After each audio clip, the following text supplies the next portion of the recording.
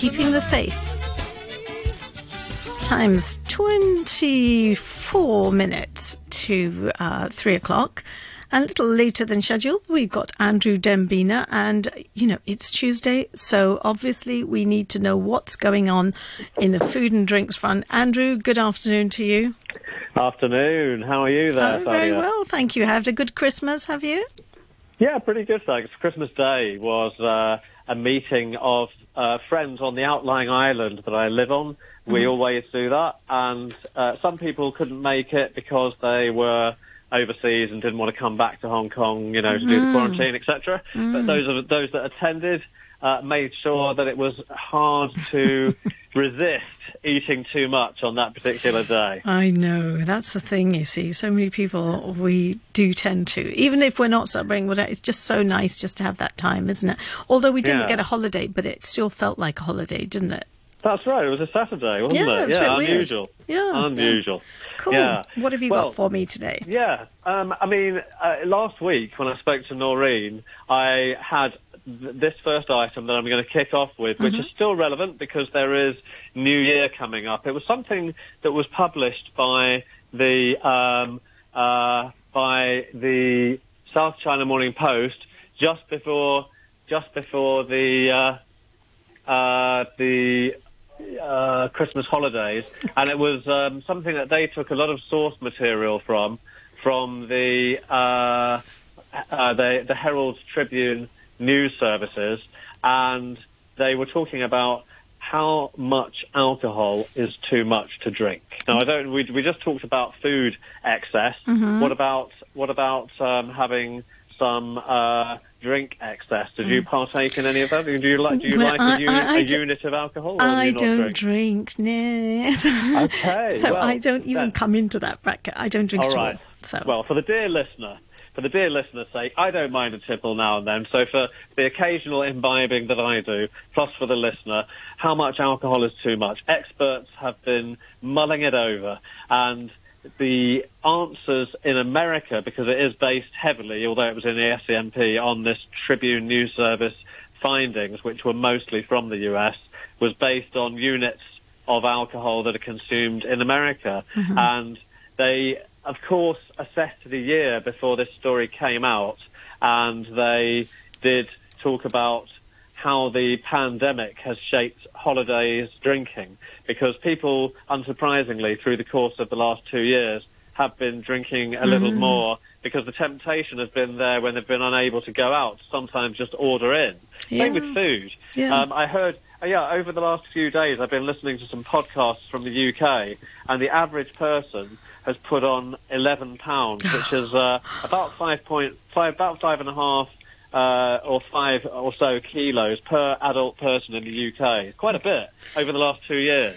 That was a survey that was done. I can imagine. Because people have been home, and you know, how many times when you're home do you just go and stand near the fridge? Come on.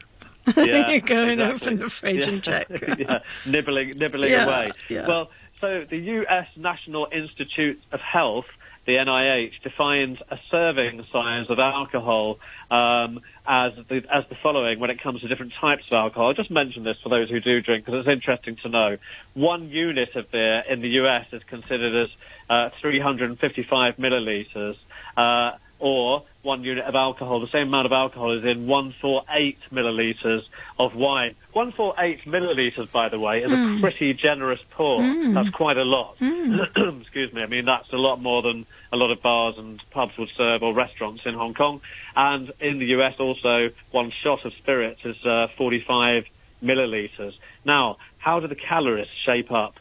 But before we even talk about things like, liver damage as a possibility through drinking too much, but calories alone, red wine, so it's broken down into different types of wine. Well, just red and white. Red has 125 calories and white has 128. It's an interesting study because in studies I've read before, it's been the other way around, that white wine is believed to have fewer calories than red.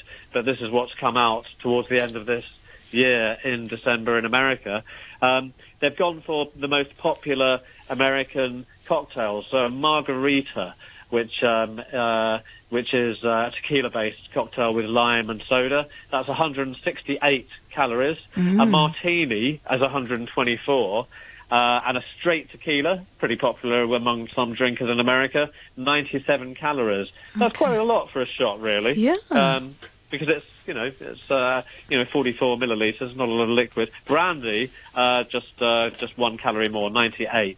Okay. And if people are worried about an intake being too much, the standard amount of drinks recommended before it becomes a problem that's called binge drinking by those who are monitoring this in America, is having, for men, 5 drinks or more in a 2-hour period. That's so binge.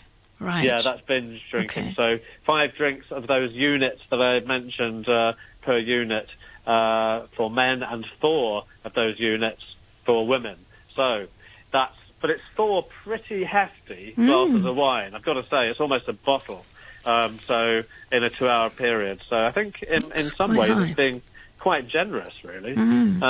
But some of the registered dietitians and nutritionists who were quoted in this story came out with some of the most obvious statements, really, that despite the fact that over the holidays it can be quite challenging to manage alcohol, make sure that you're mindful of having fewer drinks within 1 hour to try and check the time and to count how many you're having. How many people are going to do that when they're catching up with friends? But it's They'd lose count.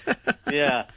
And the other tip is to we've heard this one before, of course, but just as a reminder before New Year's Eve, to make sure to keep hydrated by having a sip of water. It says here, I would suggest trying to have a glass of water between each alcoholic drink. Okay. I often try and do that. To dilute it somewhat. Yeah, and it's easier going on what the liver has to process, because if you do drink too much over a period of years, that can lead, among other things, to fatty liver condition, which can result in pain and even scarring of the liver. So, anyway. Does a glass of milk help? I mean, I've heard people who are going out, in the town, and they say, "Oh, have a glass of milk before you go, because it lines your stomach, so you can actually." I heard that when I grew up in the UK. I actually sometimes did that in my earlier and did it help? Late teens drinking days. Psychologically, I think it does. I really couldn't tell. I couldn't really feel physically much difference between those things, I'm afraid. Right, so moving on to something completely different for the second, and I'll just give you a heads up, Sadia, quite long, but I'll keep an eye on the time. But it's something that not last year, but in years gone past, that I've turned to before when I've looked for trends in food and drink looking back over the year. And there are a number of publications and sources to. There are consumer surveys that are done, but sometimes there are also more consumer publication type findings. And I have turned, as I did probably the last time a few years ago, to Forbes magazine from America to talk about what their top trends were in 2021. And this year, they obviously, more than years gone by, once again, it's hard to not put this into a sentence or two over any topic we're discussing these days, that COVID-19 did have some bearing on what the trends were. For example, there was digital tech, which came into all kinds of areas where people were having an ordering system in restaurants around the world, where people could just scan a QR code and make their own ordering. I haven't seen that in Hong Kong, actually, but this is something that's been in use in other parts of the world, where there'll be a QR code in a menu, you scan it, and then you make your own order yourself. It's a DIY thing, and it's not just in really fast food outlets. It's also in some good restaurants, particularly in America. Yeah, I've seen it here in Hong Kong I think there's a big food court in Kerry Hotel, and they have QR codes just on the table, and you just basically put your QR code in, order your meal like that, and just look at your own phone to choose the meal. That's exactly it. That's it. Okay, right. You've seen it And out we there use in it Hong often. Kong then. Yeah. Okay. Oh, you're in Hong Kong, aren't you? So, Yes, that's right. So Kerry yeah, Hotel yeah. has it, and then so you don't actually need to talk to anyone. The food you just order it, and you can tweak it here and there for things and add stuff to it. But let And, me ask you something there, Sadia. I like the hygienic aspect of that, but it sounds a bit of a when you mentioned that you don't have to talk to anyone. Do you? I mean, not that it's always the best bit of banter in restaurants, but I mean, is it a bit of a colder experience for that or not? I think because it's more of a fast foody sort of food court, if it was a kind of restaurant, I think that might be different, because then you're choosing things and everything, there's a picture of everything in front of you. I only find sometimes that if you want to be able to say, oh, I'd like this burger done well or something, then there's no kind of comment box for you to be able to say those things. You can add extra onion, you can add this and that. But sometimes what you would say to a waiter, you're not able to say, which is a little bit funny. But I think if it was a restaurant meal, then a proper restaurant meal, you'd want somebody there. Definitely. You'd like to maybe, know a bit more about the dish. The best of the restaurant. You really want to do that, don't you? Yeah, that's right. So back to this survey. This year, because it's always different, Forbes magazine consulted with 40 people across restaurant, critic. I mean, when I say restaurant, I mean front of house, back of house, those who are restaurateurs, who own restaurants, or they are maitre d's and restaurant managers. It was the same for bars as well. They talked to top bar owners and bar managers to get some kind of overview. And with each of these topics that they found, and they had a non-round figure this year. They had 9 topics because it's what everybody of their 40 consultants ended up agreeing were the most important factors. And at the top of the list was a focus on what in the US is called BIPOC and women-owned businesses. And the BPIOC, that's it's people of colour, basically. It's black and indigenous people of colour. That's what it stands for. Oh, dear. And so the director of programming at the James Beard Awards organisation, which is one of the biggest respected awards for restaurants and catering in the US. Her name is Isabella Wojcik.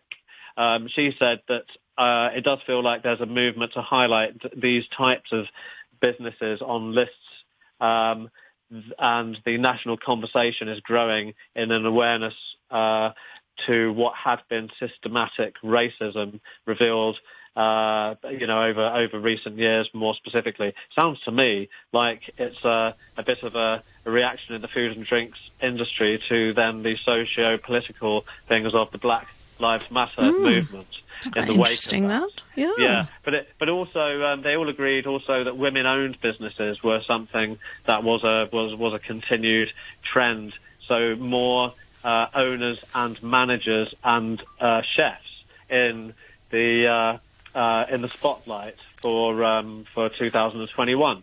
The perspective of a female business owner, a female chef called Robin Selden, a top chef in New York, said was that they can speak from experience as to how it is in their industry. And this month she was sworn into the Connecticut Restaurant Association. They even told me, she says, that they needed more women business owners. She's a chef owner on their board. So, we don't want to be cynical now, do we, Sadia? But it sounds like it's almost to get the it's tick box, the isn't quota. it? Yeah, it's kind of tick box thing that they just want to make sure they're doing the right things. But I mean, if things like this could become common and everywhere, then great. If people start moving and changing things. I guess whatever the impetus is, sometimes whether it's to be perceived to be doing things in what is the current politically correct way for this or that or the other, generally that ends up in being a more fair or harmonious workplace, I think, in a lot of industries, doesn't it? So we mentioned digitisation, so we won't go continue with that. The other one, third one, ghost kitchens, which I hadn't really heard the term before. Do you know? Have you heard of these? Yes, I have. Right. Okay. Is it where they've just got these kitchens and they're just ploughing all this stuff out from one basic kitchen? Quite a few people are working from it, and it's going out. I think Deliveroo and these places use it, right? Well, that's it. It's I thought they had their own places, but they have these ghost kitchens. I thought Deliveroo. Deliveroo actually takes from various other restaurants. So, but certain restaurants which are online only, which produce their own things, not only deliver them, but if they're actually there are restaurants that exist that are selling their own brand, they will share the ghost kitchen. So it's a little bit like a culinary version of shared office space, like WeWork and places like that, where various restaurant brands will have a corner of a shared space. So you might even not only have your own corner, but you might at times share the oven with another restaurant, or gas burner. So it's a share in the same way that we know that, say, a shared office space might share the same photocopier, you might share the same oven. It's a good idea for certainly people who, like startups and stuff, who don't want to invest that money and they want to give it a try. It sounds great. Yeah. It is. It's excellent. I hope that, I having come across this as something that is happening mostly in the US that it's talking about in this Forbes article, I think I must dig and find out whether there are such things in Hong Kong, because it would be great for startups here, but especially with I know that there are a lot of empty spaces now across Hong Kong, but the rental prices we hear all the time are still kept pretty high. So this could be a way of managing to have online-only restaurant businesses. Although, back to the question again, I think, hoping that normality resumes. And it has resumed in terms of in restaurants, really, to the greater extent, apart from using the Leave Home Safe app or having certain restrictions on numbers and some partitions here and there. At the moment, it's kind of gone into what feels like relative normality in restaurants to a certain extent, doesn't it? But I think I think people have probably missed that a lot and really happy that that is the case. The COVID-19 may have been the reason, and that is cited as the reason for these ghost kitchens booming, because there have been bans on people eating in restaurants in America a lot, and in Canada, where most of the stats are coming from for this article. But I think people would miss that interaction. I think they are here, though. I'm sure Hong Kong has these ghost kitchens. I'm sure of that. We'll have to look into that. Yeah, I hadn't come across it. But yeah, it would make sense actually. Next trend for the year: hard seltzers. Are you familiar with those? No. It's an American term. It's a funny term if you're not from America. I had to kind of get to search it up. It's basically, in other places, the UK, they would call them Alco Pops. So it's sweetened fizzy drinks that are alcoholic, which are an alternative. They normally have about 5% alcohol, which is the same as beer, cider, that sort of, ales, all those kind of beer and cider drinks.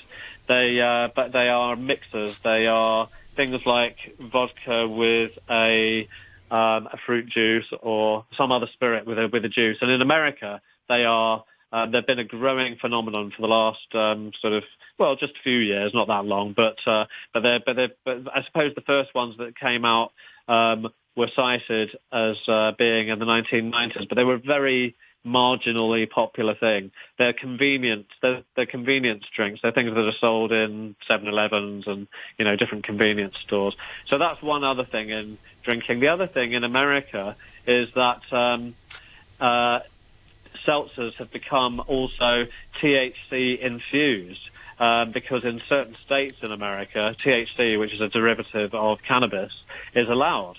And so there have been not only CBD oil, which is without THC and without any effects, which is meant to be, and that's legal in Hong Kong, the CBD.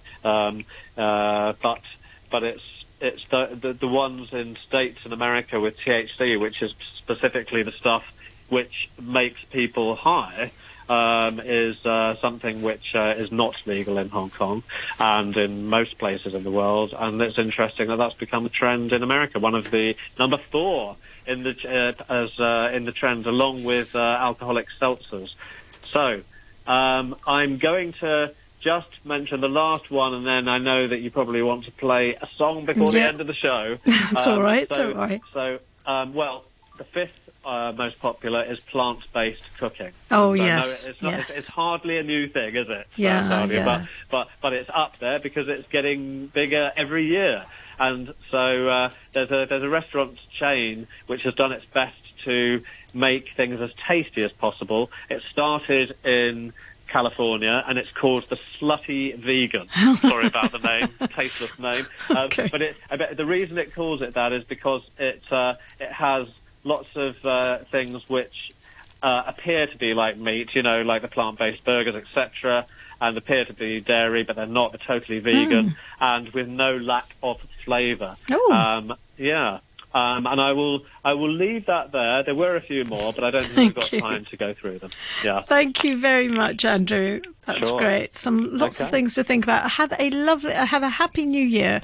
Hope you have a great time, and don't drink too much. All right. No, I will try not to. Drink the water in between each one. And yeah, happy you New do Year that. to you too. All right. See you then. Bye-bye. Thank you ever so much.